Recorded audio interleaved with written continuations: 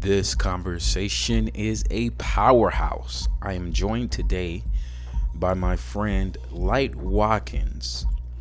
When the racial injustice movement started getting steam earlier this year in 2020, a lot of people were making content speaking on race. And I came across a video from Mr. Light Watkins that was very well articulated. It was very well thought out. It was compassionate. However, it was truthful, it was honest, and it was raw.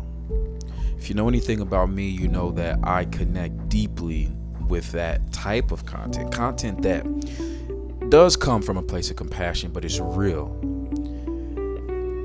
I then reached out to Mr. Light Watkins and said, hey, we need to connect. We need to connect. I need to learn about you. I need to learn about your journey.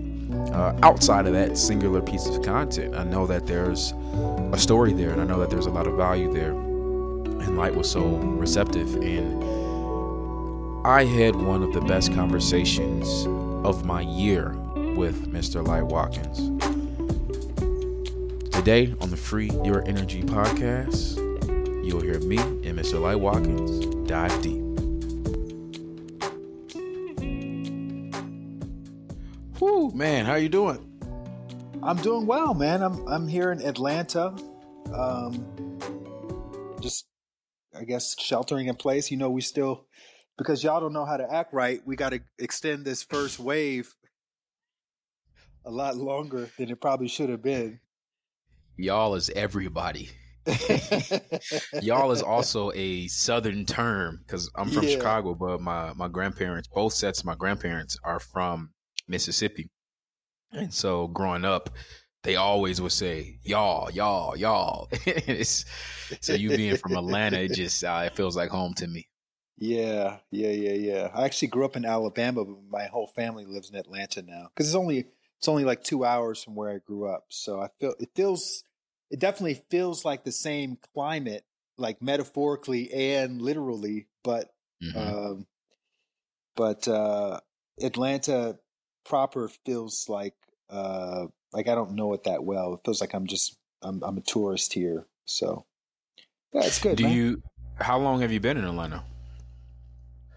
I've been here since mid-April. I came out in the middle of April. So what are we in July now? Wow. May, June. Yeah, I've been here about almost 2.5 months. Yeah. Was there a particular reason that drove you Just, there? it's very functional for me being here. Um, I've been I've been nomading for the last couple of years.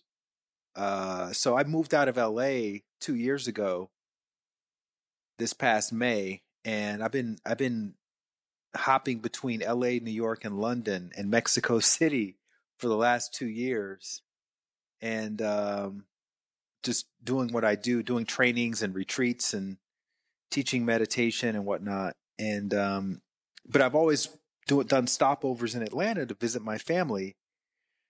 And Atlanta, out of all those places, Atlanta is the easiest, least expensive place to kind of hole up. So I got a little Airbnb.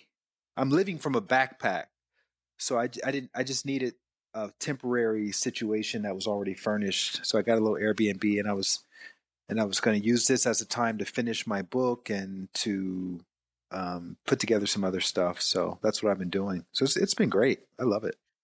So obviously my listeners on the Free Your Energy podcast have 1,000,001 questions. We are the type of audience who we like long form content. We like long stories. We want to know the information. So if I could speak for them, I'm pretty sure the very first question they're going to have is, what the hell do you have in the backpack right now? You know?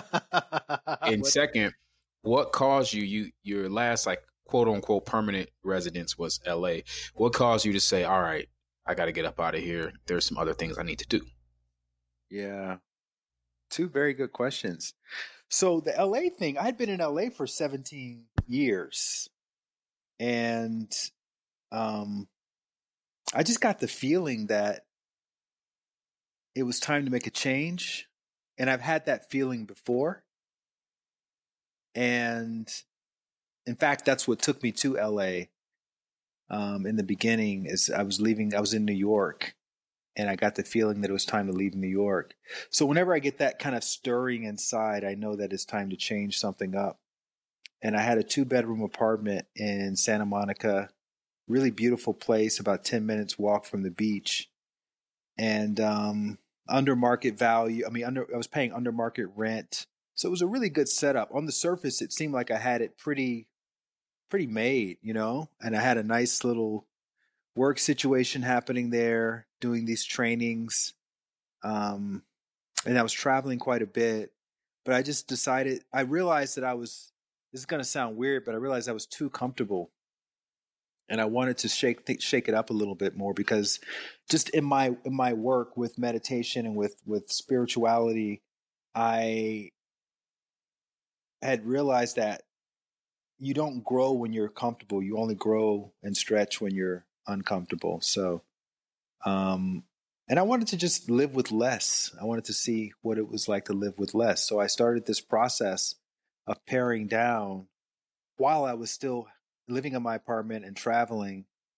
I would just take a carry on luggage with me on a, like, say, a 1 or 2 week long teaching trip, and I would only take what I knew that I was going to wear, and it was kind of like a game to see how little I could take on the road with me. And then I started to notice that there were certain things that I would wear, um, and bring with me, but other things that I wouldn't. And I said, what if we just get rid of this other stuff that I don't really use? And all of that culminated into this, like, really extreme, I'm just going to get rid of the whole apartment and just live from the carry-on bag is going to become my new apartment, basically. So I went out to the luggage store and I asked for the largest over the largest carry-on bag that would fit in the overhead compartment of an airplane, because I didn't want to have to check any luggage, because that just adds a whole other layer of unnecessary stress to the travel experience, and you don't know if your luggage is going to make it and all of that.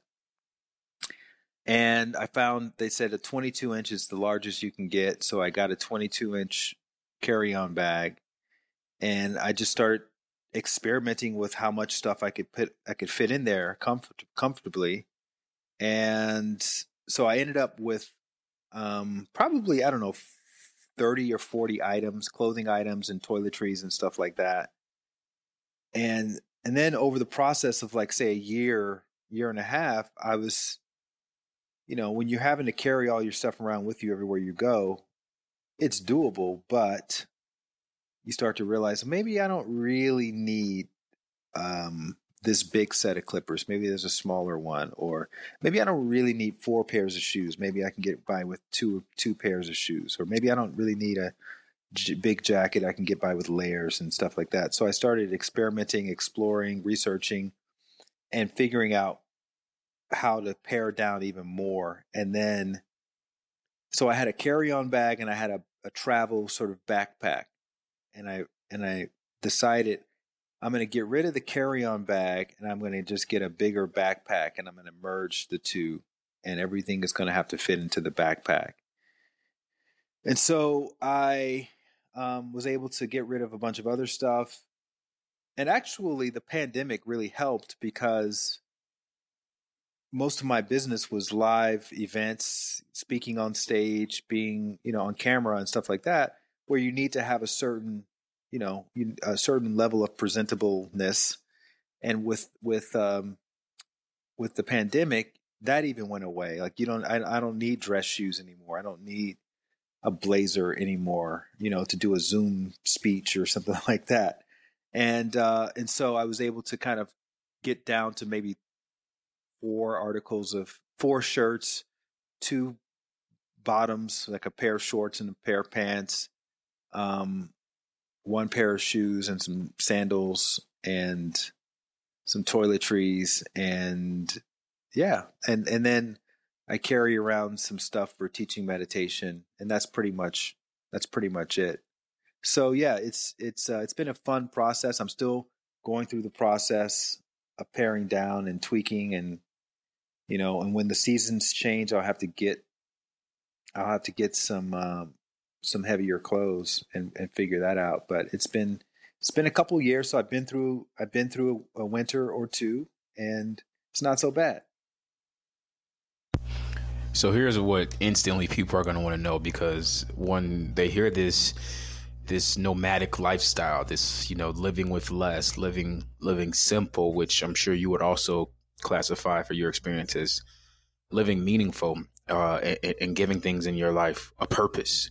I 100% align with you, because I'm the same. Well, I have an apartment that I live in. I should say that, but I'm the same way. As I need things to be purposeful.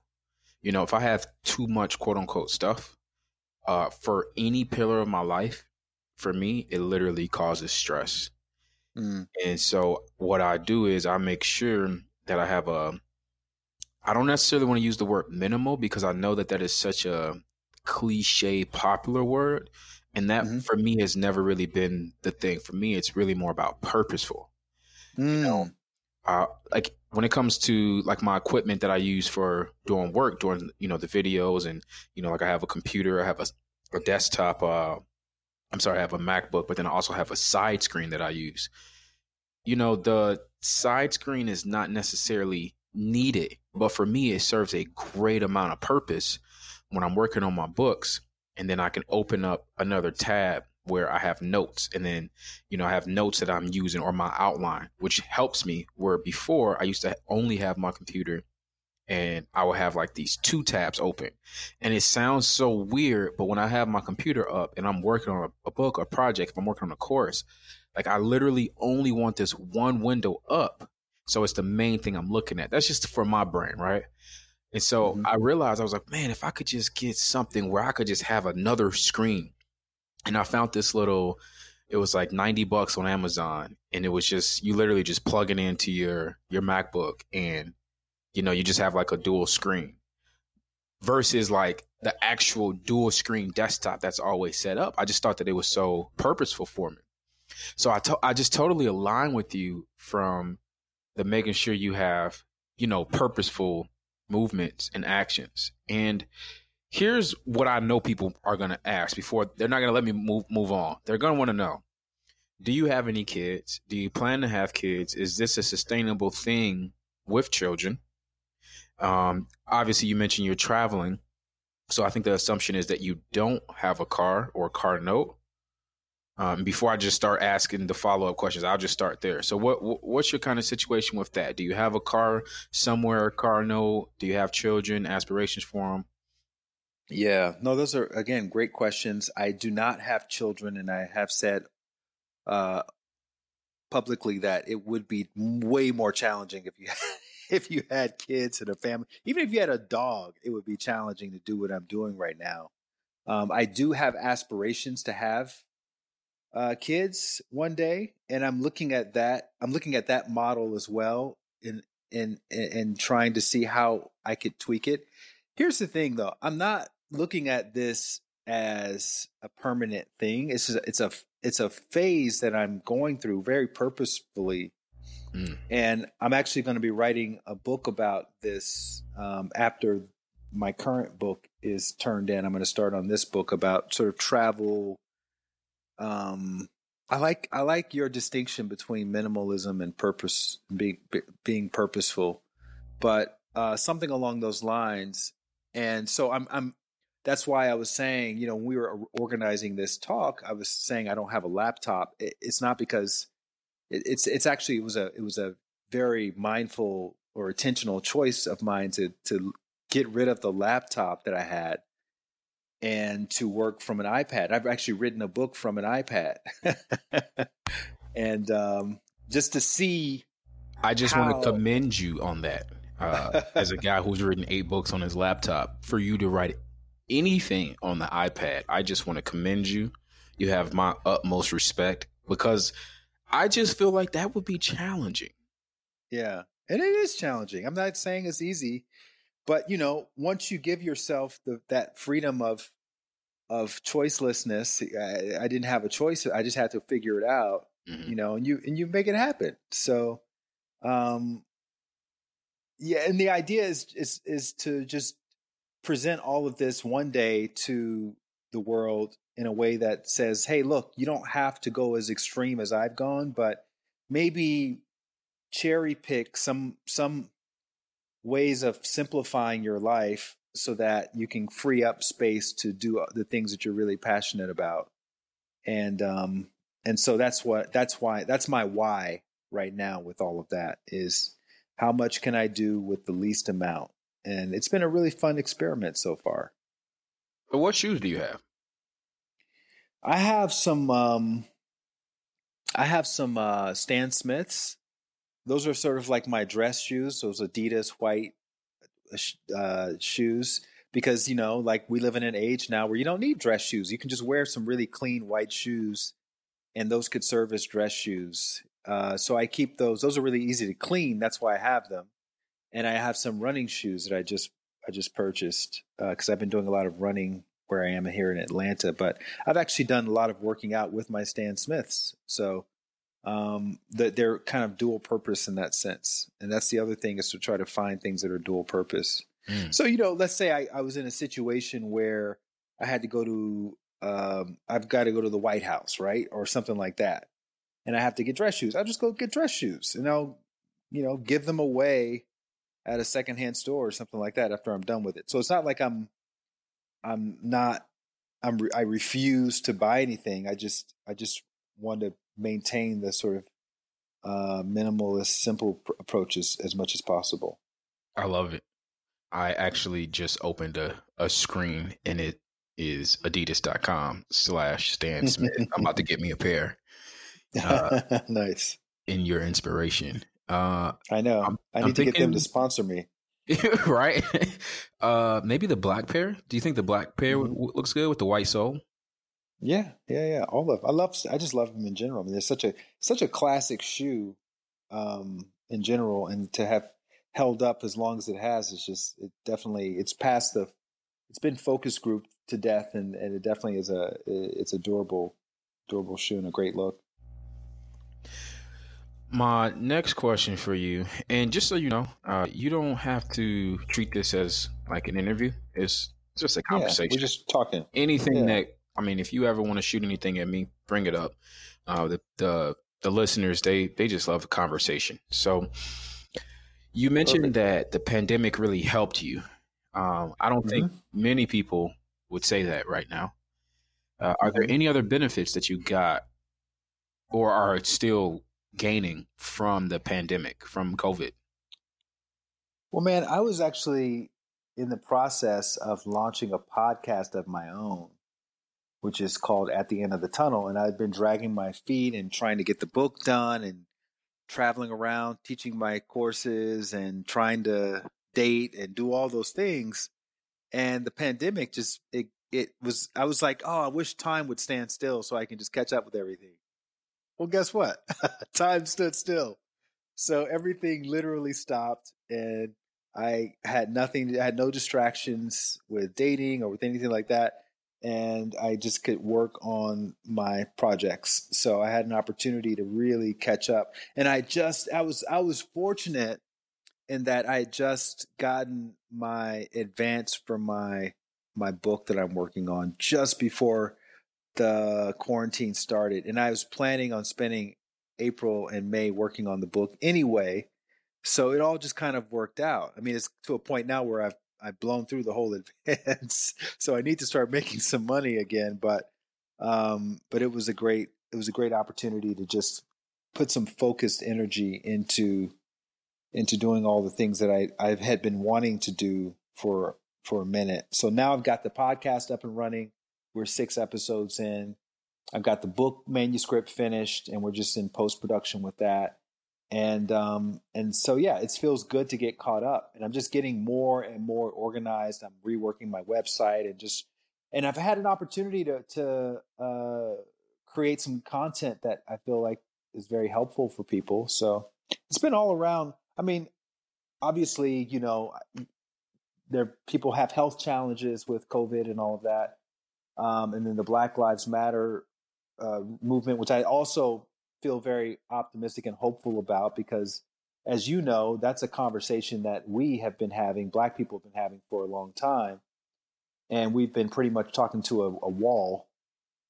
And now it's become a global conversation. And it doesn't, when you say something about Black people or racism, it's no longer, crickets when it comes to the wider white market. You get people engaging on all levels. And I just think that's really, really, it's so different from what was happening a month ago and before that. And I'm excited to finally feel like we're being heard and we're being seen and our struggle is being acknowledged. And it may not be acknowledged everywhere, but I think it's just great that it's being acknowledged in general. And I think we're in a moment where we can make some real progress if we can keep the momentum going and keep the conversation as inclusive as possible. So I'm excited about all of it. How does it make you feel knowing that you could make content, which you have? You could make a book, do a podcast. You could probably have a conversation with a stranger now about something like racism, inequality, injustice, or the empowerment of one subgroup of people. Like, how does that make you feel now versus the rest of your life where you said you fall on deaf ears, crickets? How does that feel for you now? Oh man, it feels great. It feels great. I feel empowered to talk about it. I like how it initiates a conversation that's not necessarily comfortable for everybody, and myself included. Like I'm having to look at my own assumptions and and you're getting people from all sides weighing in. So you have like the Candace Owenses and the all those kind of conservative Black commentators, which who've been making points that are on one level to a certain group of people, they're valid points. And so it gives me an opportunity to learn more about these subjects on a deeper level than just, whatever's been reported on the surface. Because we've realized with the fake news popularity, right? You have to basically be your own journalist. You can't just take anything at face value anymore. You have to go in because there's so much sensationalism and there's so much nuanced interpretation of things that if you find some information that supports your argument, but it was taken out of context, you may end up saying something that is actually fake or false, or it's misinformed. And so the onus is on the person who's creating the content to go in and research everything that they're putting out there. So it's made me more informed and more knowledgeable about the situations, and which I think helps to keep the message more authentic and more accessible for more people. One thing that I'm finding to be a wall, if you will, with not just that conversation, but a lot of conversations is people's personal identity politics and people's personal, like, subjective viewpoints of the world. I'm sure you'll probably connect with what I'm about to say. But one of the things I try to teach in my Free Your Energy book, and just, here on the podcast, is that you really give yourself a lot of freedom when you are able to be objective, when you're able to just listen to information, to a viewpoint, to an idea, without allowing it to trigger you or push you or, recall some type of trauma or fear, but just literally listening to someone's point of view can give you so much information, and it gives you so much power, because listening is love. Listening is effective communication. And what I see as an expert communicator, that's what people call me. That's what I study, communications. I'm not saying that I'm always expert, but from a discipline of communication, what I see is a real lack of like listening and like really trying Mm, to understand. mm, It's almost like when I listen to people, I read, I read everybody's tweets. I look at all the Democrats. I look at all the Republicans. I look at people on social media. I listen to the conversations that I go into, and I just really dive in and just submerge myself in the world conversation. I'm sure you mm-hmm, feel the same way. Having a big social media platform, you have conversations with people from all over the world, mm-hmm, and I don't feel like the majority of people give themselves an opportunity to be objective, like you said, to be your own reporter in a sense where it's like, hey, let me track down this information or let me look at this source. Where did this mm, come from? Is this source biased? Who owns this source? Who's paying for this source to even put this information out there? mm-hmm. How much of that do you think we as individuals, because obviously as a collective it's going to take a long time, but as individuals, how much of that do you think is stopping us, and what type of tips or solutions do you think we could do to allow ourselves to be a little more free as we dive into all of these hard conversations? I think what you're saying, man, is 100% um, correct, because it's not even really just about uh, pushing forth an agenda or anything like that. It's really just it's almost like a safeguard for minimizing the stress that can come from having conversations about politics. Because that's what race is. Race is essentially politics.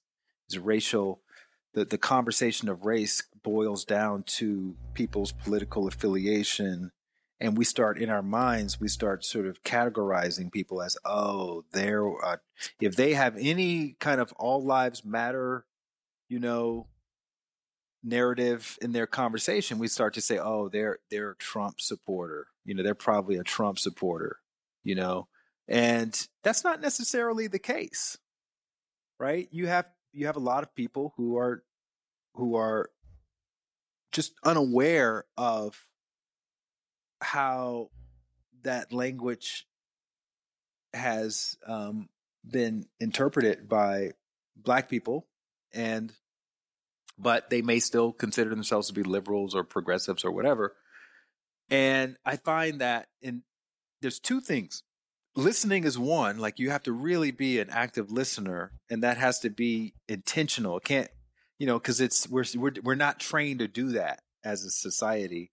And number two, we have to understand that everybody, almost without exception, has a their own definition for all of these terms. So you can't assume that when someone talks about racism that they mean the same thing that you mean when you talk about racism. And that's a part of the objectivity is, hey, we all have our own life experience, and if we don't take a moment to just calibrate our definitions, then they're going to end up saying something potentially that's going to trigger me, or I'm going to say something that's going to trigger them. And so that's just another thing that we can do in the beginning of a dialogue where it can help the other person get to a space of listening as well, right? Because you need more than one person listening, otherwise it's just going to feel like it's one-sided conversation. Because and I'm sure you've had the experience too, where you're talking to someone and you're listening, and you're really patient listening, and then you open your mouth to express something, and they cut you off, and jump all over you, and it's like, dude, I listened to you, aren't you going to listen to me? Right. So it's hard to have a conversation if both people aren't actually there. But the one way you can do that is by just affirming something within that other person's perspective that you find to be congruent with your perspective. And that sometimes takes some mental gymnastics and bending over backwards mentally to find a commonality. But it goes a long way when you can have that commonality, because then that makes them feel less defensive and more interested in hearing more of what you have to say. Have you been having a lot of these conversations with people who don't believe in the things that you believe in? Well,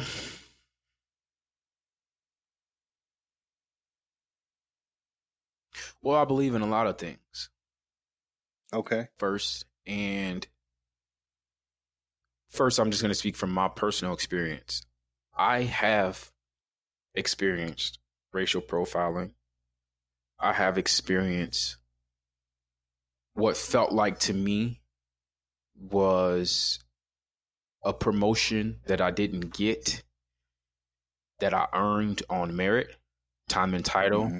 and value I brought to the company. I feel like that promotion went to someone because of not, I don't want to just say race, because these people they were also Boston Celtics and Boston, Tom Brady. What was his team? Patriots. They were Patriots fans. So there was Hmm. also like that kind of like, what do they call it? The good old boys, that camaraderie. These guys were from Boston. So there was like that element as well.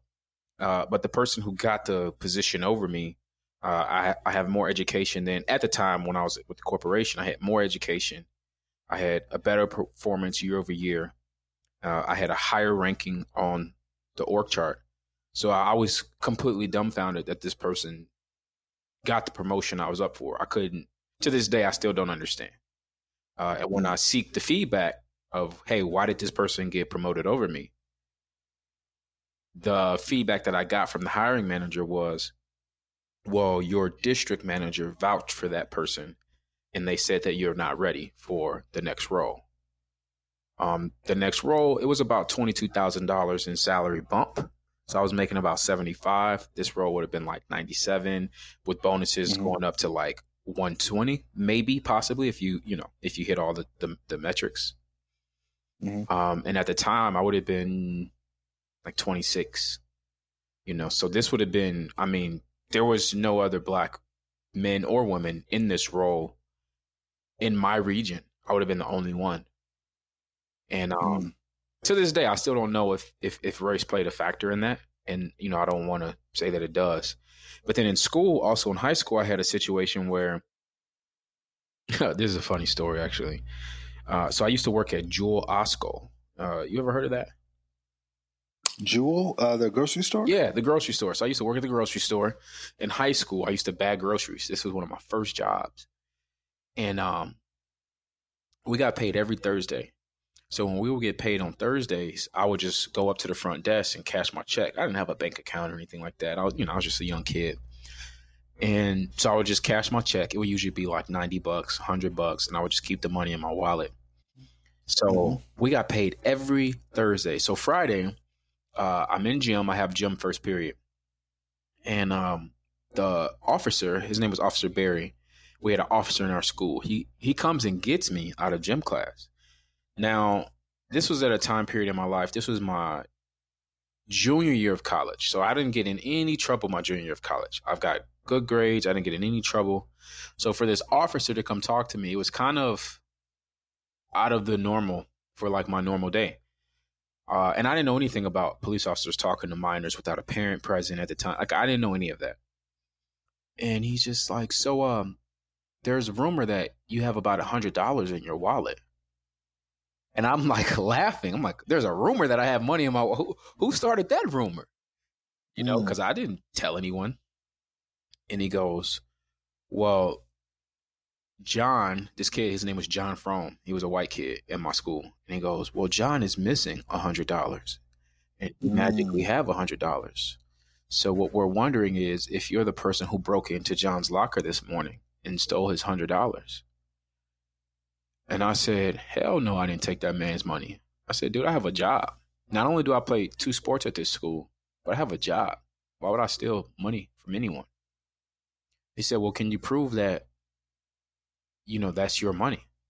I said, I don't know how people prove that they own money, but I do have my paycheck stub in there from when I cashed my check. And I'm on camera cashing my check yesterday during my work shift. So literally me as a 16-year-old kid, when I was a junior, I was 16. I graduated at 17. I'm Hmm. having to defend myself to this police officer that I didn't steal. And I didn't know that I should have told him to contact my mother or father at the time. I had no clue. And to this day, I wonder if that situation would have played out differently if I would have been, a white kid. Mm-hmm. So when it comes to race, I can't sit here and say that every, person is racist, and that I also can't say that every single time uh there's an issue that it's because of race. I can't say that. I can't say that I've had some issues myself. I can't say that I've been called the N-word. I can't say that I had a kid with his name was Mike, and he didn't like that his girl, the girl that he liked, her name was Natalie. He didn't like that she liked me in high school. She was a white girl, Mm-hmm. and he told me that he was going to lynch me, word for word. He said he's going to lynch me. He said he's going to find me after school. He's going to lynch me. And the thing is, he tried to. He literally tried to. This man stalked me, and I was walking to my friend Darius' house. And Darius lives right across the street from a Menards in Palatine High School, right by Palatine High School where I went to school at. And so I'm walking up to his complex, and Mike gets out of his Jeep with about 3 or 4 other guys. And he's like, "Yeah, I got you now. About to lynch your ass now."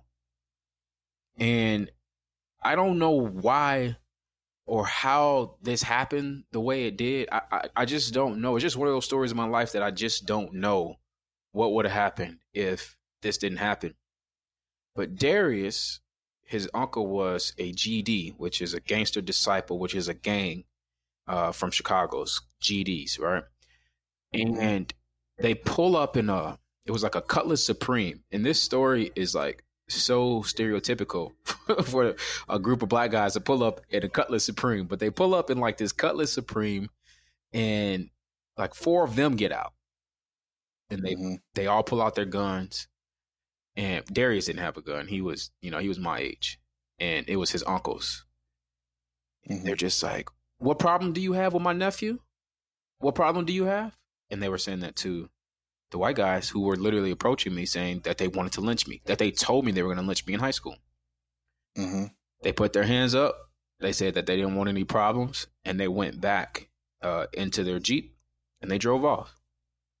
And every now and then, and obviously in this moment, I think, like, what would have happened if Darius wouldn't have pulled up? What would have happened? This man told me he was going to lynch me. And I was too young to understand the context of a white man telling a black kid that he's a white boy telling a black boy that he's going to lynch him. I was too young to really understand the context of that. It didn't really hit me until a few years later when I started learning the history and education of America, that I realized, like, when he told me he was going to lynch me in school that day, I should have did something to him. That's what I told myself. Like, once I learned, I'm like, wow, like, this man threatened my life right there, right then and there. I should have told someone. Maybe I should have fought him. I don't know. I don't know what I should have did. Did he have a rope or anything like that, or any kind of weapons? I didn't see any weapon whatsoever. I just saw the 4 or 5 people he was with. Right. Yeah, that's an intense story, man. Yeah. Thank God for Darius and his cousins. Yeah. And then I've never told my parents this story because I didn't know what to tell them. I was just so shocked that it even happened.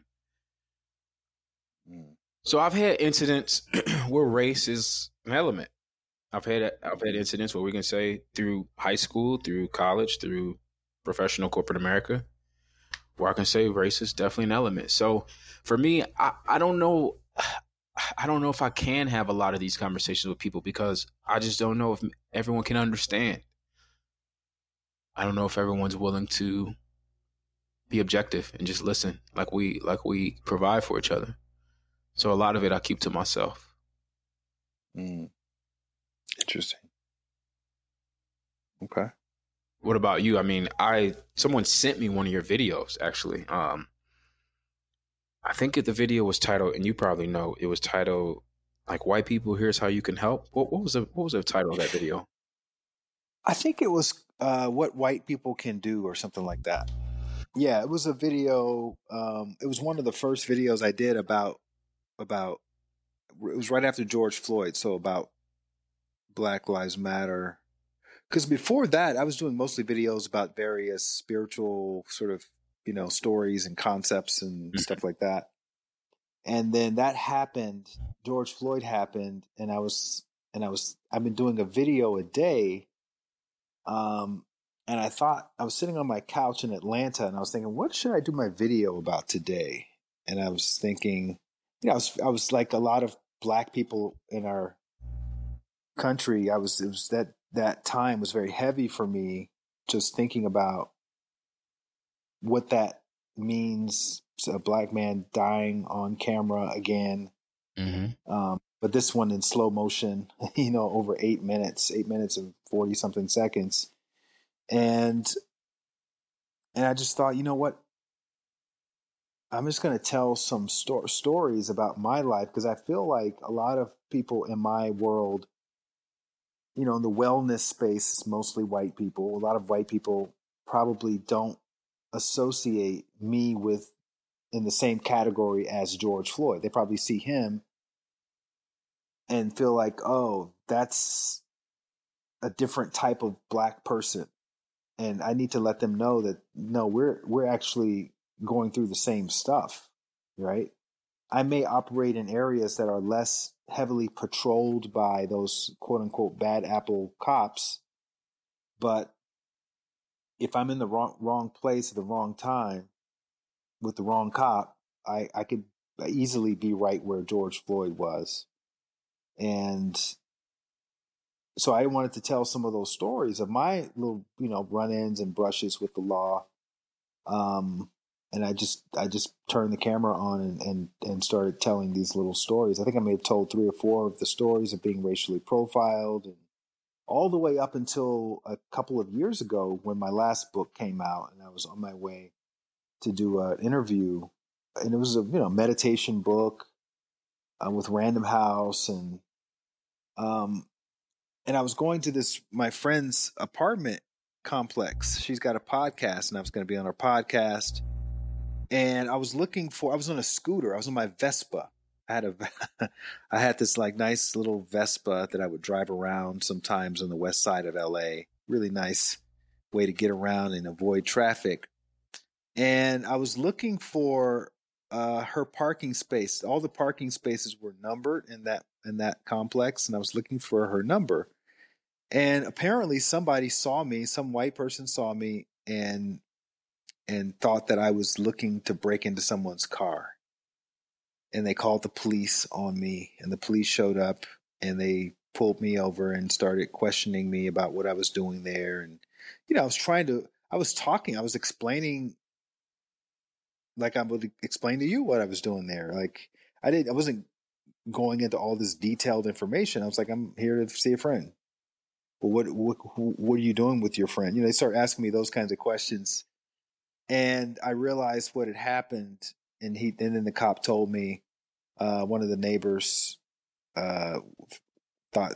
said that you were about to break into someone's car and blah blah blah. Now I got a suit jacket on. I'm in a Vespa. Right.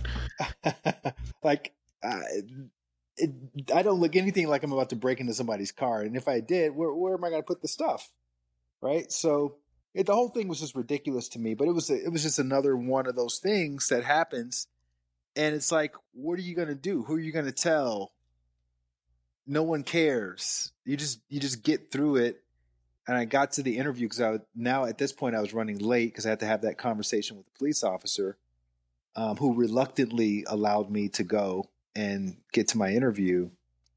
And, and that's just one of several interactions that I've had. And like I said, if that was a bad apple police officer, it could have went a whole other way. And, who knows what could have happened? I don't know, but I just think it's important to share these stories. And that's what I feel like that incident did, is it gave us permission to talk more openly about these stories. And that video ended up getting like 3.5 million views, whereas my previous videos were getting like 3,000, 4,000 views. So it was like, oh wow, people are really resonating with this storytelling, and let's keep talking. So it was very eye-opening. Yeah, storytelling is in my opinion, it's the key for people like me and you, authors, creators, teachers, leaders. Storytelling is the key. In fact, you kind of just triggered a memory I had. It was the only time in my life that it was the second time in my life that anyone had ever pulled a gun on me, but it was the Hmm. first time that it was a police officer. So, uh, the first person to pull a gun on me was my own father. Wow. He was an alcoholic. He was drunk. I don't know what the hell he was thinking that night, but that's not the story I want to share with you. I want to share with Mhm. you about this police officer because it was really a mistaken identity situation. I was driving this was my last year of college. I was driving a Ford, what is it? Ford Taurus. It was a baby blue Ford Taurus. Young guy. So I had my subwoofers in there and going to the gas station. This is in DeKalb, Illinois. And I turned right into the gas station. It was right off of Annie Glidden Road. And I pull into the gas station. I got my music up. I don't hear anything. I pull up to the pump and turn the car off, get out. I'm walking into to go pay, to go see the clerk. And all of a sudden, I just hear, get back in the car, get back in the car, get back in the car. And like I look to my left where the voice was coming from. And this dude, in an unmarked car, it's a police officer. He has his gun drawn and it's at me and he's screaming. You hear dogs barking because he was with the drug unit, so he had dogs in the back seat of his vehicle barking. Get back in the car. So my heart leaves my body. I don't even have a heartbeat at this point. I'm just there. It's like I'm almost like a ghost. Yeah. And so he comes up to the car, and his very first question, he didn't tuck his gun back in his holster. He just pointed it down, and he's sitting Mhm. behind the. So I'm sitting in the driver's seat. I have both hands on the wheel, and he's about to my 45-degree angle to my left. You kind of get what I'm saying. Mhm. So Mhm. he's like, "Why did you get out the car? Why did you get out the car?" And I said, "Sir, I don't know what you mean. I didn't see you." He said, "I was trying to pull you over right here before you made this turn." I said, "I apologize. I didn't hear a siren. I didn't see you behind me. It was an unmarked car, so I didn't readily just see that. You don't see unmarked cars and think, oh, this car's gonna pull me over. Our brains just don't work." Right. And Right. I just said, "I apologize. I did not see you. I was not trying to disobey you. I didn't know. I literally was just going to get gas." And I was so calm when I was talking to him. Then I heard him holster his gun. I heard him clip it. And he said, "What are you doing?" I said, "Sir, I'm just trying to get some gas." And I started laughing like that. And he's like, Mhm. "Okay." And he goes, "Where are you coming from?" I said, "Me and my girlfriend, we live right in that apartment, right across the street, right there. I just came from home. I'm just getting some gas."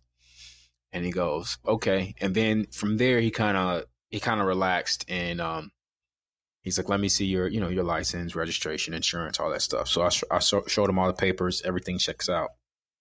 And then he goes, "I want you to get out the car. I want to have a conversation with you." So I said, "Okay, no problem." So when I got out the car, it really reminded me of what you just said. It was like he wasn't like a bad apple. He asked me, he's like, "Where did you get this car?" And I said, "My mother's boyfriend bought it for me. He got it from an auto auction a few months ago. I'm in my senior year here. I'm studying communication at Northern Illinois University." And he goes, "Okay. Well, he goes, I work with the drug unit here, and we got a report that a car like this was, moving some type of weight, selling some type of drugs." And he goes, "I'm just going to ask you, have you been selling any types of drugs?" I said, "Sir, I play football here. I don't sell any drugs. I live with my girlfriend across the street. I'm just a communication student." And he goes, "All right, well, you seem like a good guy. I'm sorry for pulling a gun on you. You have a good day." And then he just goes on. He just leaves.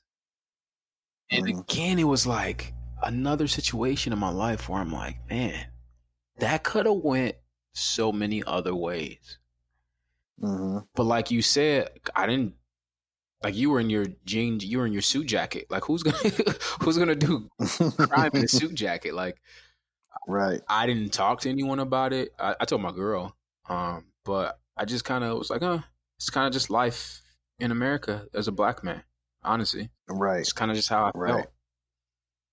Do you Yeah. do you think there's some type of trauma that we deal with that when it comes to the police and structure and authority that we're maybe not aware of, or maybe we are aware of? Oh, 100%. I think it's not normal to go around as a suspect all the time. And I think it's low grade enough that you don't, it's like a functional, how some people, they're alcoholics, but they can still go to work, Right, right. right? You can still do your job, but there's something off about your whole alcohol consumption thing. It's not normal. And I think as a black person in America, you have to be on guard more than what would be normal. And then we're just saying this comparatively speaking, right? Compared to not having to ever think about seeing a cop and thinking, oh, this could end badly. That's white people don't ever have to think about that. They don't ever have to think about being followed in a store, or, if they go to the grocery store and open up a bag of potato chips before they pay for them. They don't ever have to think, am I going to look suspicious? Am I going to look like I'm stealing these? That kind of thing. I remember, this is another funny random memory. I don't think I've ever talked about it, but in college, we had to bring our own refrigerator to the dorm room. And, so everyone was expected to have a mini fridge. And I remember we went out and purchased a mini fridge. And I was staying at a hotel with my dad, and we got a mini fridge at like Target or something the night before. And it wasn't in the box. It was just a regular mini fridge. And we checked out of the hotel that next morning to go to the dorm to get me into the dorm. And we were carrying the mini fridge out. And I thought, oh my God, everyone's going to think we're stealing the mini fridge from the hotel room.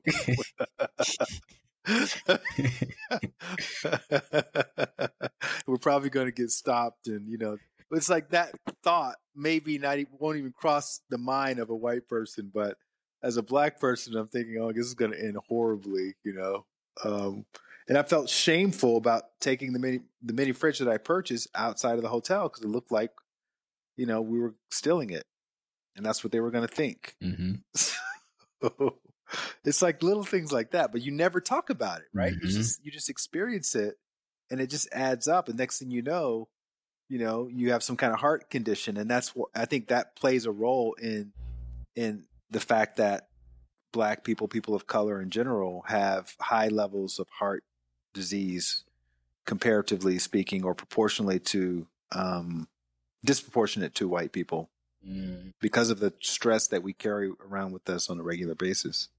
See, there's a connection there. Wow. Also combined with the choices that we do make collectively with the dietary lifestyles that we choose. Correct. Yeah. And I want you to speak on this, but I know for me, I had to unlearn and break up with a lot of the way that we like to eat. My family, my dad was a chef, and he was a dietitian. So he got a lot of good information about food, nutrition. And it was actually one of the, at least as far as I know, one of the catalysts to my parents breaking up was, just the way my mother wanted to feed us. She was, it was good, but she was making a lot of fried chicken and, fried okra, and just so much fried food, and lots of macaroni and cheese. And my dad was more of a thought like, hey, we should eat more lean meat. We should have a ratio of, your healthy carb, your lean meat, some healthy fats. So they definitely clashed over food.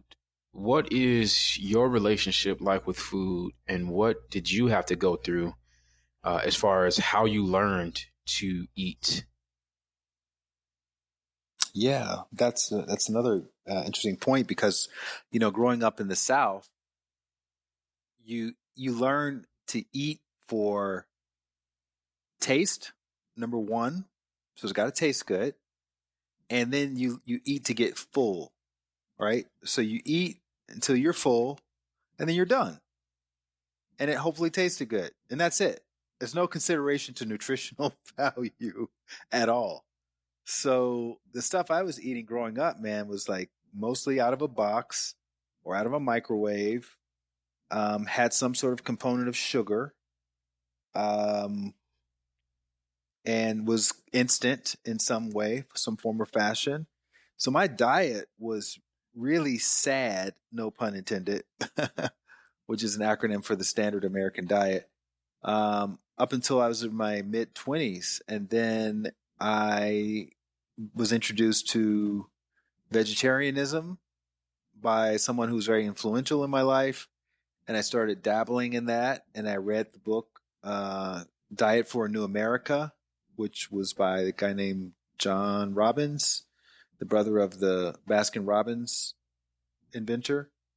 And he was all about veganism and getting rid of meat and dairy and all of that stuff. And it all made sense. I was reading all these studies. That was like a gateway to a bunch of other books, and I started becoming vegetarian. And then ultimately, I became vegan, and I was vegan for about 15 years. And so during that time, I would come home and visit my family in the South, and obviously they would make fun of me and call what I ate bird food, and you know, eventually they started to appreciate it, I think, more and more. They never quite transitioned over to eating like that, but I eventually kind of grew out of that, and I started to introduce meat back into my diet. But I never went back to eating that processed sugar that I was eating before, because when I even tried to eat, like, say, a piece of birthday cake or something like that, it would give me an instant headache and I would feel completely off. So I just don't even do it anymore. So candy and cookies and all that kind of stuff I don't even do anymore. I can do more naturally sweetened food items. I can eat dates and fruit and stuff like that, but that's about as sweet as I get these days. So it's been a long journey, man. But I definitely feel you on getting away from the fried stuff and getting to the whole foods and the natural stuff, and the importance of that, not just individually but as a community, because I feel like we're, and a part of it you could say, oh, it's not really our fault, because um, a lot of times black communities are food deserts. There's not a lot of options in the grocery stores, but I think that's changing little by little, bit by bit, and I think it just takes more people talking about it. So, and I feel like there's been a very strong vegan movement in the black community with people like Russell Simmons and other hip hop artists who have been speaking very openly about their diet. I What's appreciate. your diet situation like right now? Similar story. Similar story. Went vegan, went vegetarian, introduced meat back. For me, it's balance. It has to be balanced, man. I'm not into things that I can only do for 2 days or 3 days, or like I need sustainability and things that I can repeat, Mm, because I'm such a simple person, and I'm also a person who believes in processes. So for me, it's like, hey, what process is going to work best for me? So currently, I use a meal prep company, and they actually just drop food off for me. It's already made, and so I'll do that for my dinners, and then breakfast. I'll mm-hmm. make breakfast, a couple of eggs, some oats, water, and then for lunch, pretty much we'll just do a protein shake and like a green juice throughout my lunch period. Protein shake is gonna have some oats in there, a little peanut butter. The actual protein mix I use Isopure, which is like the cleanest protein mix I've been able to find. Mm-hmm. And then the green juice, literally, I shouldn't even say green. I should just say juice because really, the color isn't always green. But like this week, I did two different juices. The one I'm drinking right now is a little spicy. It's ginger, lemon, orange, and green apple. Mm-hmm. And then I did another one at the beginning of the week that was celery, green apple, cucumber. And the thing about juice and cucumber is it makes a lot, like a volume. Like cucumber is a lot of water. There's a lot of water in cucumber, and you really see that once you juice it. Um, so yeah, like for lunch, I'll do, like I said, the protein shake and the green juice throughout my lunch day. I'll do a small breakfast of the eggs and oats, and then I'll have a dinner, and the dinner is usually meal prep. And the thing for me is it's all about what is going to make my life easy. I love Mm. cooking, but I don't love cooking every day. I love cooking, but I hate dishes. So I try to make it easy and simple and purposeful, and that's pretty much what I follow. I could get rid of. I would say my favorite meats are salmon, and I need a good steak every now and then. I'll be honest with you. A good filet mignon is good for me every now and then. You can't eat that every day, though, because it does take a while to break down in your body. So I don't eat that often. But I would say Mm-hmm. chicken and like a fish are the main things that I'm eating as far as meat goes. Mm-hmm. Mm-hmm. Wow, I love that. I got a question for you, man. Something that came in to me to my inbox recently, and I was just curious how you would answer this question because I think it speaks to your whole wheelhouse of knowledge. A white woman, messaged me and said, "Hey, I've been studying manifesting with Joe Dispenza, and I was wondering how." She said, "I was wondering if Black people manifested slavery, and if they manifested lynchings, and if they manifested, all the traumas that they've been experiencing because she's not quite sure how to reconcile that with what she's been hearing about manifesting. What you put your attention on is what you end up experiencing." And I was just curious, how would you answer a question like that?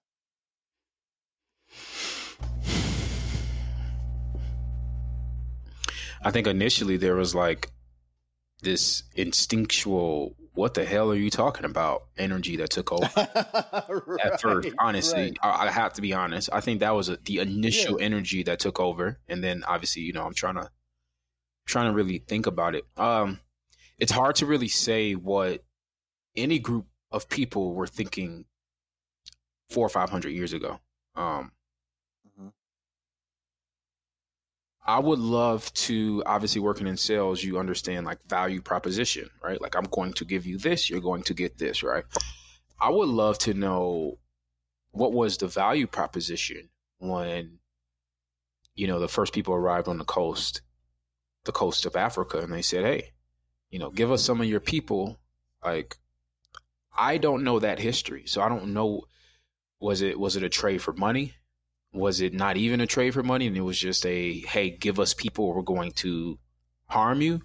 I don't know that specific part of the history. Um, I believe it was a trade for money and or tobacco and or rum.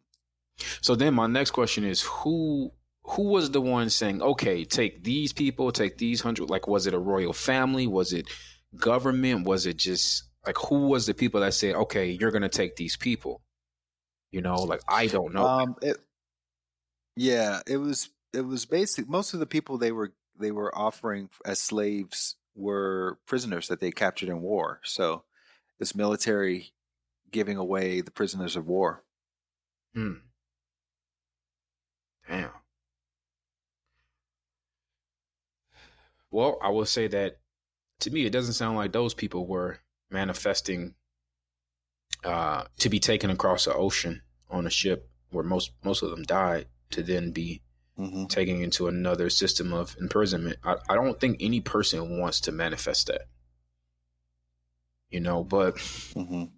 just trying to be objective. I remember I had a conversation with my mother a few years ago, and she said something like, "Yeah, everybody wants to be happy." And I kind of bit back at her, and I was like, "Well, I don't think that's true." And she says, "What do Mm. you mean?" I said, "I don't think everybody wants to be happy." She says, "That's not true. Everybody wants to be happy." I said, "Well, if everybody wants to be happy, why do people do so many things that make them unhappy?" She had no answer. And then I said, if you look at life is, behavior, essentially. It's your behavior and your mindsets. So why do you reproduce, recreate, and support behaviors that put you in a place of unhappiness, that put you in a lower vibration? Like, what is value proposition? Why are you doing that? Mm-hmm. So I don't know, man. I don't know how to answer that. I don't think everybody wants to be happy. I definitely don't think people are saying, "Hey, I want to be a slave, or I want to be in prison." I don't think any person would say that. So I struggle with that question that she asked you. Mm. What have you said back to her? What are your thoughts on it thus far? I haven't said anything back to her. I think a question like that, it requires looking at the situation beyond the surface, right? So that would be in the category of, say, a metaphysical question or conversation. Hmm. And so, with metaphysical obviously means beyond the senses, right? So it's a reality that's occurring beyond what we can see, touch, feel, hear, and smell. And we live on planet Earth, and a part of the deal of coming on planet Earth is you will definitely get into some crazy situations, just like you and the people who want to lynch you. Like, you didn't manifest getting lynched, right? You wouldn't wake up that morning with your intention on being lynched, but that happened to you, and you also didn't manifest Darius showing up, but that happened to you as well, and so that situation played out in the way that it apparently needed to play out in order for you to be here having this conversation with me, and then whatever else is going to happen beyond this day, right? And look, you could end up in jail 20 years from now. I could end up in jail. I could end up in a very bad situation. Either one of us could. We can end up paralyzed, right? Just take whatever worst case scenario that happens and then reverse engineer it. And we have to, as spiritual beings, we have to acknowledge that everything that we experienced up until that point led us to that so-called catastrophe, right? Including this conversation, which I'm enjoying, including all the other wonderful moments in life, including all the other crazy things that have happened to us. And so my answer is that the story's not over yet. You know, because black people were enslaved, for all we know, the souls who inhabited those black bodies sacrificed their humanity, their human existence for those lifetimes in order to help the collective reach a state of enlightenment that they would not have reached had we not been enslaved, had we not been having these conversations, had we not been discriminated against. And so, because we did do that, now we're able to get to a place of evolution that would be beyond what would have happened otherwise, right? We don't know. So my point is, we have to keep the camera rolling on it. And even if the soul did create that contract of, hey, I'm going to go into this lifetime and have this experience of being enslaved, because I know that in the long term, that's going to help this society reach a place of true love for one another, universal love. And this just needs to happen. Just like you could say the Holocaust on one level, on a spiritual level, needed to happen. While nobody wants to be experiencing that on a human level, it it got Germany to a place where they became one of the most liberal, one of the most progressive societies in all of Western Europe. Um, so yeah, it's America has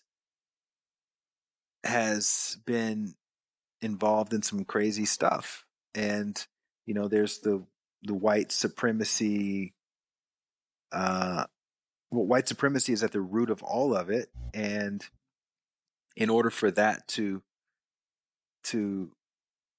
transition into the universal love and peace that I think we all want, it's going to require shaking things up quite a bit. And I think that, that period of 400 years, 400 plus years is a part of the evolution of, or the maturation of the humans in this part of the world, and ultimately the humans all over the globe. I have such a hard time when we're combining the flesh, the physical representation of the human existence, and energy and the metaphysical, and I just have a hard time with that when I totally get trying to spin things to always try to see what has gained, or how you say, like, the story is not over. Well, okay, stories have, different incidents that add value to the story and keep the story going. Where I can totally accept that, I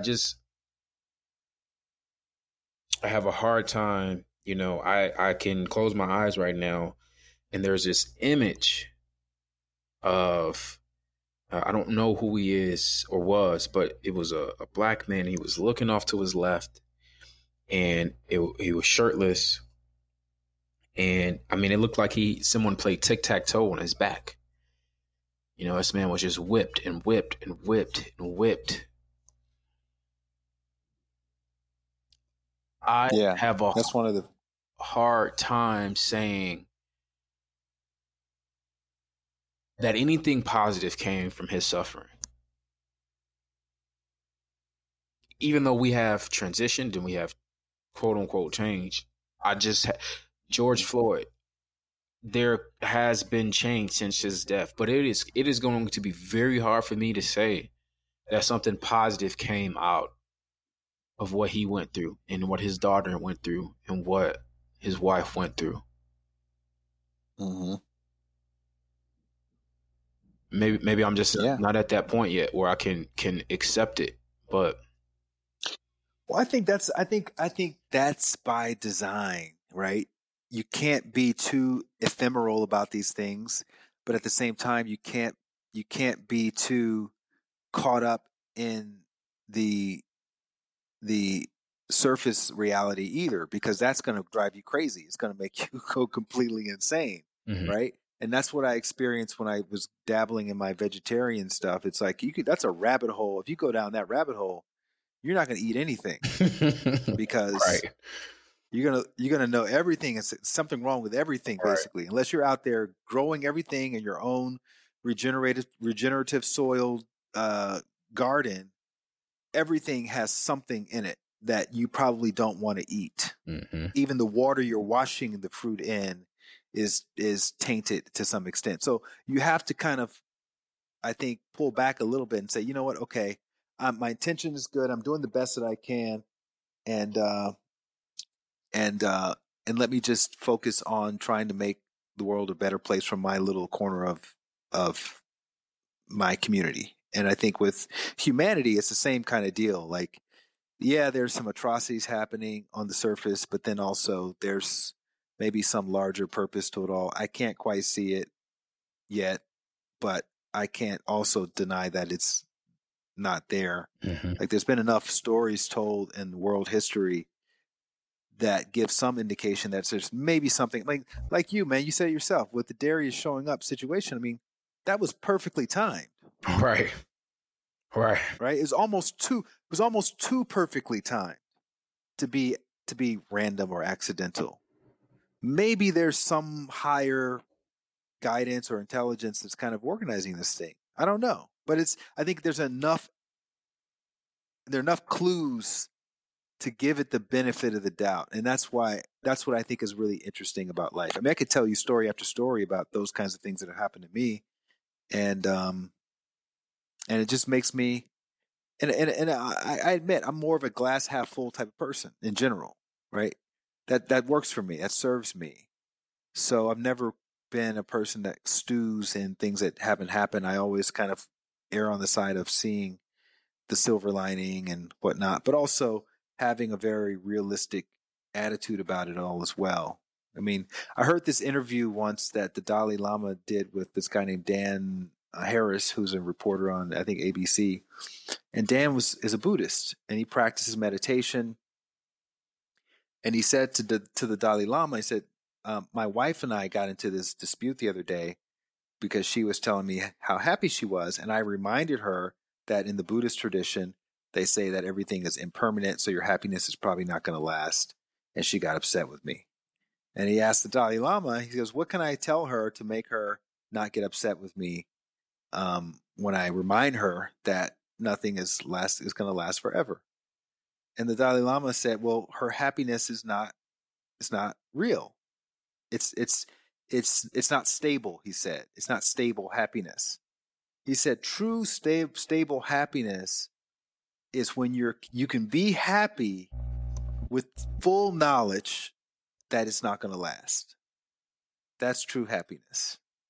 I love that, right? Because it takes us away from the either or mentality of either everyone is peaceful or everyone's a demon, into the both and reality, which is, hey, we all have peaceful sides of us, and we all have demonic traits that can also come out.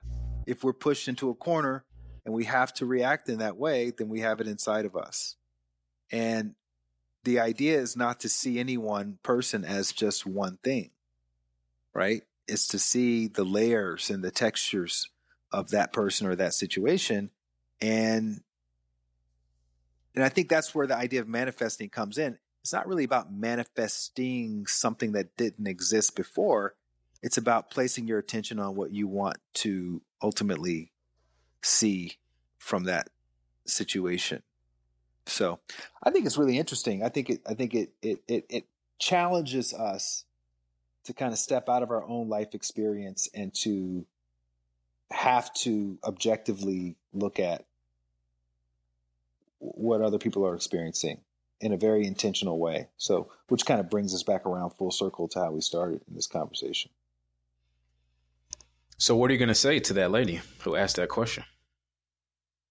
I'm probably not going to say anything to her. Right. Because you would need to get on the phone with her, and you have to go through it kind of how we just went through it. You'd have to go through some layers because that question, that's such a great question, though, because it does call for a multi-layered response where we had kind of a metaphysical influence, where we had a historical context where it was like, well, hey, what actually happened? That question is so layered. And just going back to the topic of, earlier you mentioned that race is a politic. I think that's why there's so much confusion with politics in all sides of political debates, because the issues are so multi-layered that it's going to really call for kind of like a high vibrational conversation, which is not what it seems like our politicians are into.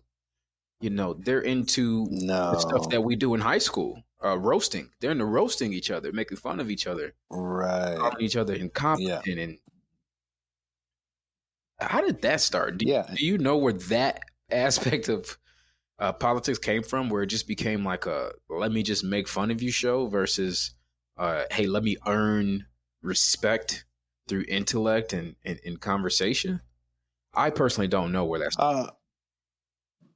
well, it's like they say, attitude reflects leadership, man. So the leader that we have right now is basically straight out of central casting from a bully movie in high school. Mm. So we're getting that quality of communication right now.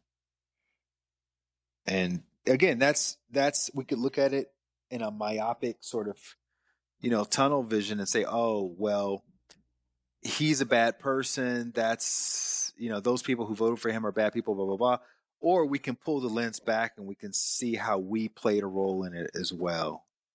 And I like doing that as much as possible, because when we play and that's another conversation we can talk about maybe now or at another time, but when we look at ourselves as the victims to those politicians or those people, it disempowers us to do anything about it. Mm-hmm.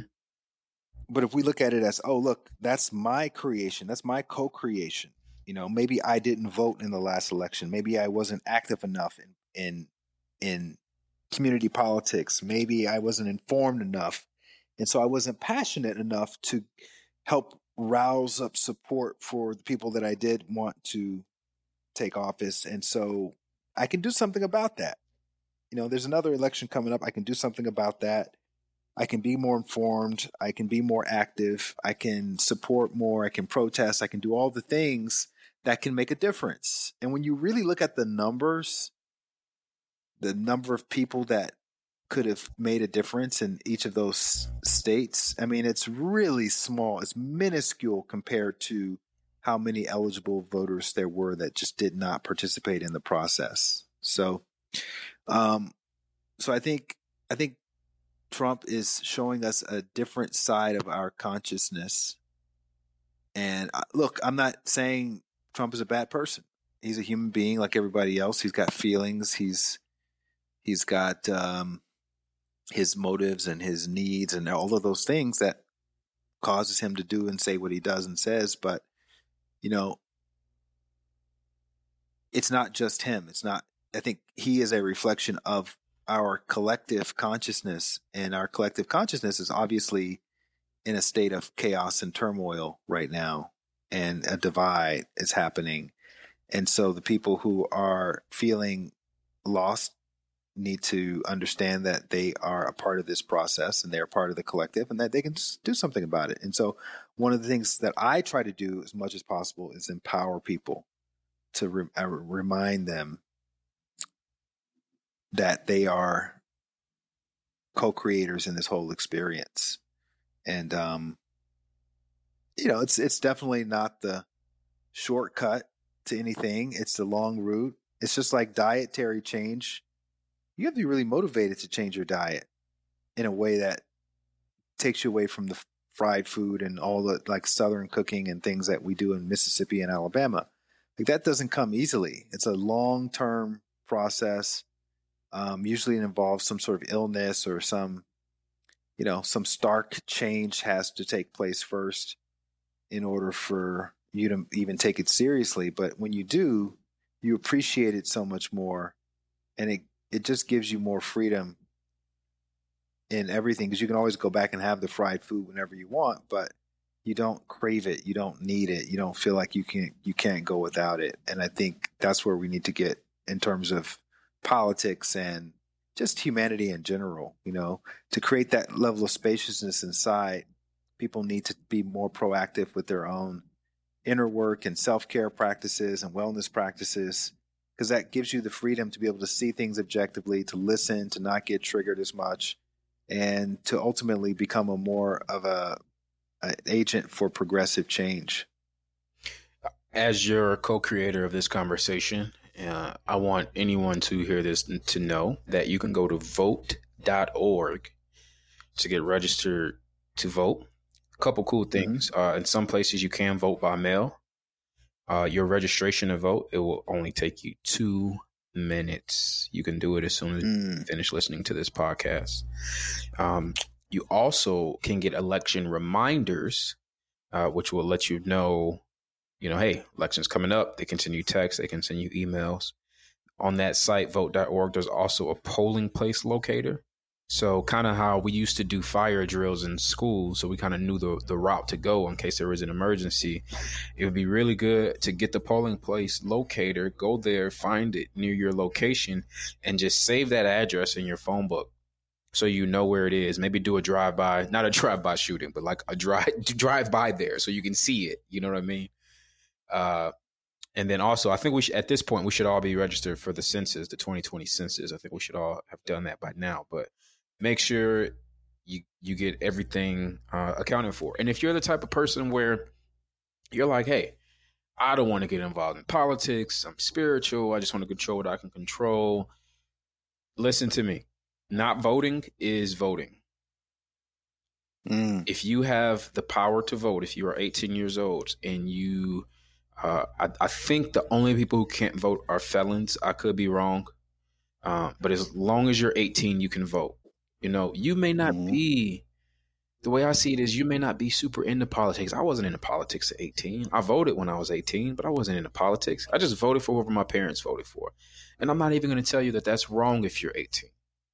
But what I'm going to tell you is that if you can see this and you are over 18, do a quick Google search. Spend 15 minutes researching the candidates for each presidential, for the Republican Party, for the Democratic Party. Do your own research. Don't look at everyone's opinion. Do the actual research of what they've done, what they're proposing. And then also you got to understand that your local governments are also running. People are trying to win different seats in the local government. You can go right now as citizens. We can go. What is it called? You can go. They have these city council meetings. You can go to the city council meetings and they vote on things in your cities right there.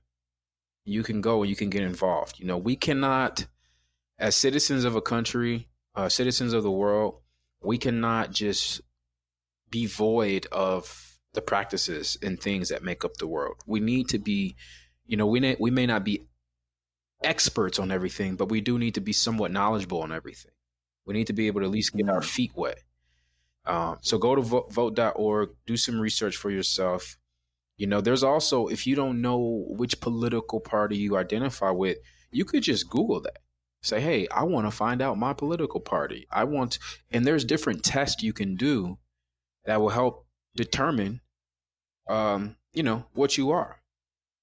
You know, and also, just because you come up as conservative, that doesn't mean you have to vote for conservatives. You can vote for Democrats. And just because, let's say you live in California and everyone's a Democrat, that doesn't mean you have to vote for Democrats. Like, we don't have to have like this monolithic process. You know, like I hear them talking about this all the time. The black vote. Wait, so all black, like we can't think for ourselves. We all have to vote for the same person. Yo, you got to get the black vote. You've never heard anybody say, oh, I got to get the white vote. That's a term right there that to me needs to just be null and void. Like, forget the black vote. We can co-create this world, and you could vote for this person. I can vote for that person. I don't want it to be the same. Light, talk to me about your creative process. I know you have a daily email, a weekly email, a monthly email. I know you've got a book, you've got a podcast, you're doing a video a day. Like, how does this work for you? Talk to me about your creative process. Well, that's a great question, man. You got a lot of great questions here.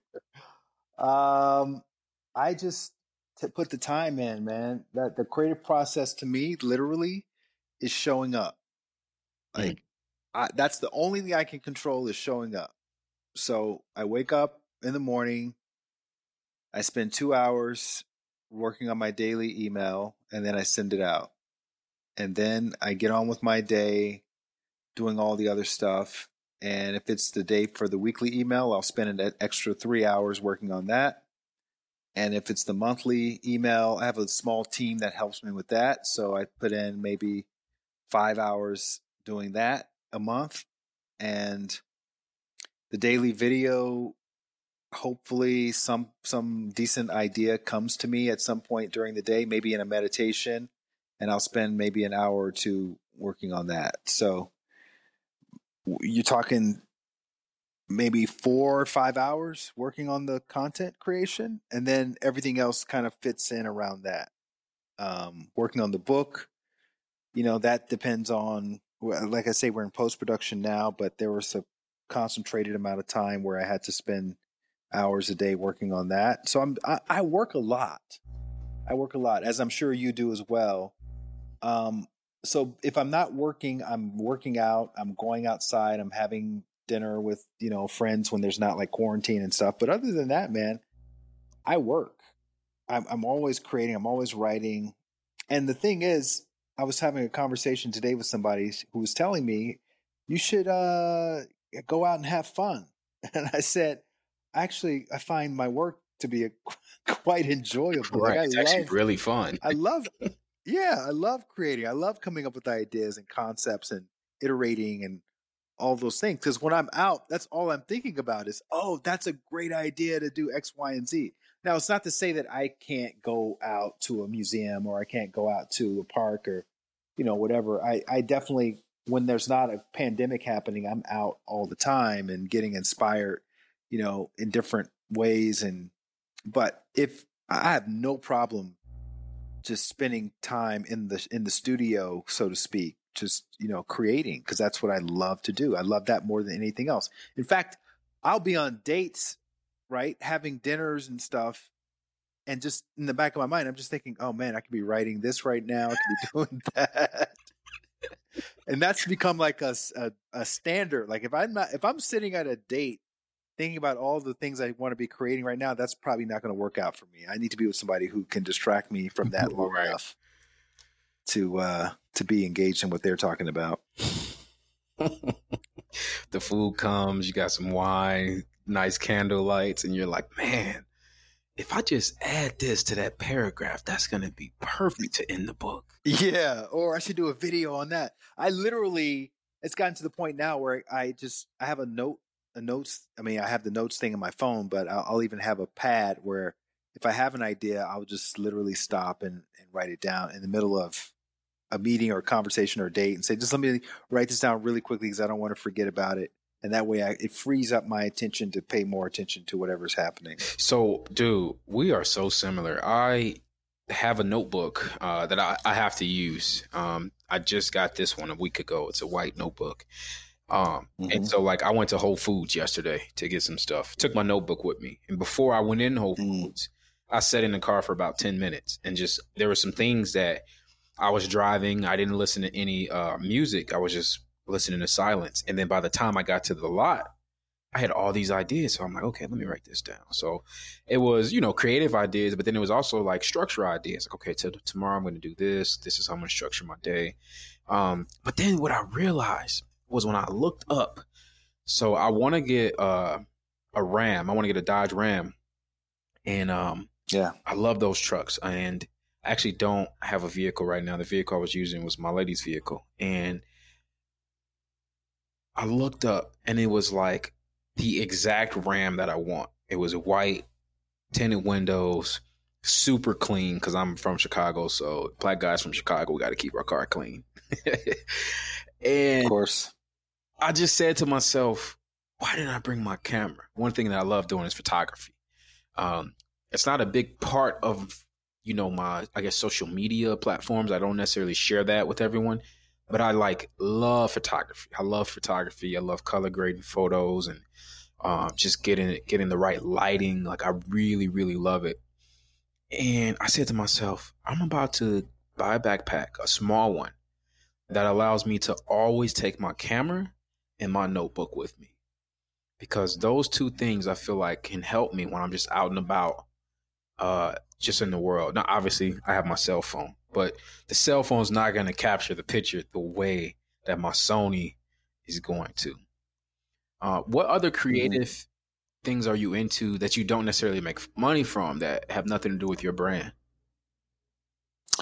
Man, that's the funny thing about it is I don't make money from any of it. Like all my daily emails and the podcasts and all of that. It's just I just want to get information out there. I mean, I realized several years ago that making money is not where it's at. Right? That's not the true wealth. Like health obviously is wealth, mental health is wealth, but helping people find happiness inside is really what I consider to be the true wealth. And my idea of success is doing my part to make a difference in somebody's life. So I'm driven every day to just get up and just work on that. Like like I said, I'll spend 3 hours on a video that I put on Instagram, and I won't spend 3 hours looking at the, you know, SBA loan to small businesses. Like I don't want to do any of that because I just don't care. I mean, I recognize a need for stuff, but that just doesn't excite me as much. It's not as much like figuring out loopholes in the capitalist system is not as exciting to me. Because you go to when you get old enough. I'm in my 40s now. You go to enough funerals, Mm. and you witness enough people at the end of their life. In the hospital room, you look around. All you see really are family, right? Mm. You see family, and you hear the things that people talk about. Nobody talks about what you achieved materially. All they talk about is how you made them feel and how you stood up for them and how you were truthful and how you made someone laugh and these kinds of things. So I realized that's what's really important. So yeah, I treat the stuff that I do, the content that I put out there as this is not really a business thing. I mean, if it makes money, that's great. And it's gotten me opportunities. Like I said, I got book deals and stuff, and that came directly from my writing. But that wasn't the reason why I did it. I did it because I just wanted to help people, and that bleeds into everything. I believe there's no throwaway moment in your day. Every interaction you have with the front desk people, with a restaurant, server, with anyone, a Uber driver, like that's an opportunity to really make a difference, to be curious, to ask questions, to learn something, to listen, to affirm, to make people feel seen and heard. And so every moment of every day is fascinating to me. Being in an elevator with somebody else is like fascinating because that's something that can potentially, one compliment, one comment can change someone's entire trajectory. You just never know what it is. So I'm always kind of looking for that thing that I can say or do to kind of help and contribute and be without being like, overbearing. I'm not saying I get on there and, I become the kumbaya guy. I'm just present and I'm just curious. That's all. Just present and curious. And when you're present and curious, then it comes naturally. And that makes every day kind of enjoyable and small moments enjoyable. Mm. Powerful, man. You're definitely going to have to, not now because the COVID and it's hot, but in the fall, you're definitely going to have to make a stop in Arizona, and we're going to have to get together for sure, man, for sure. 100%. I'll try to connect with you wherever you are. I don't know where you'll be in the fall. I don't know, man. I'm completely open right now. I don't know. No idea. Do you have friends or people in the Atlanta area? My family's here, so right. And that I've made a few friends since I've been here. But yeah, my whole thing has been kind of in question since the pandemic. So I don't know what's going to happen. We'll see.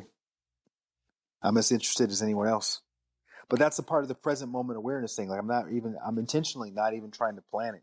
I'm just going to kind of see where it goes. Do you think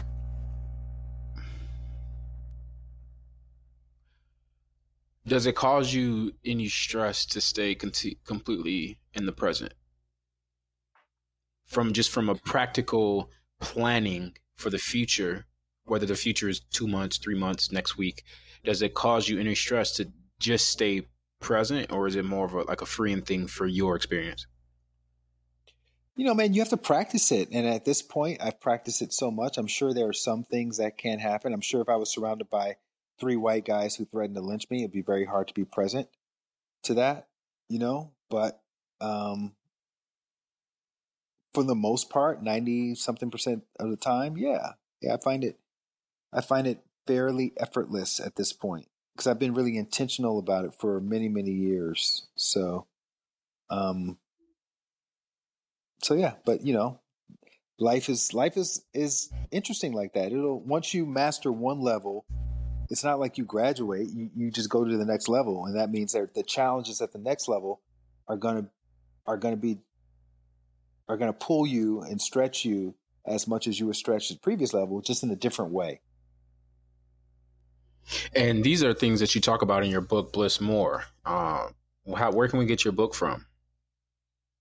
You can get them on Amazon, anywhere books are sold. I have a great audio edition of that. So for those of you who don't want to have to wait, you can download the audio or the Kindle version or whatever, and you can get it right away.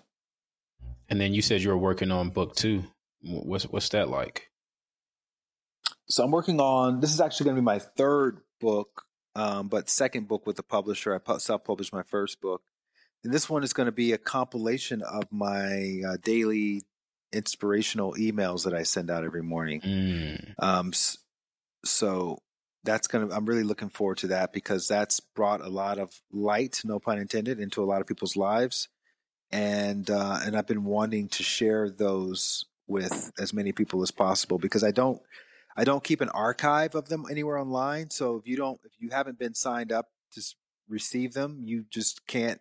I've done this for 4 years, so I've got thousands of these messages that I've written and sent out, and there's no way to see an archive of it unless you're me, or unless you've been subscribed from the very beginning, and you have to go through your emails and stuff. So it'll be a wonderful gift to offer to the world of insight and inspiration to help people just get a little different perspective to start their day. So how can we get signed up for your podcast and your email list? All through my website, lightwatkins.com, LIGHT Watkins.com. Okay. And again, what was the name of your podcast? At the End of the Tunnel, which is a play on the whole phrase, light at the end of the tunnel. Love it. It's genius.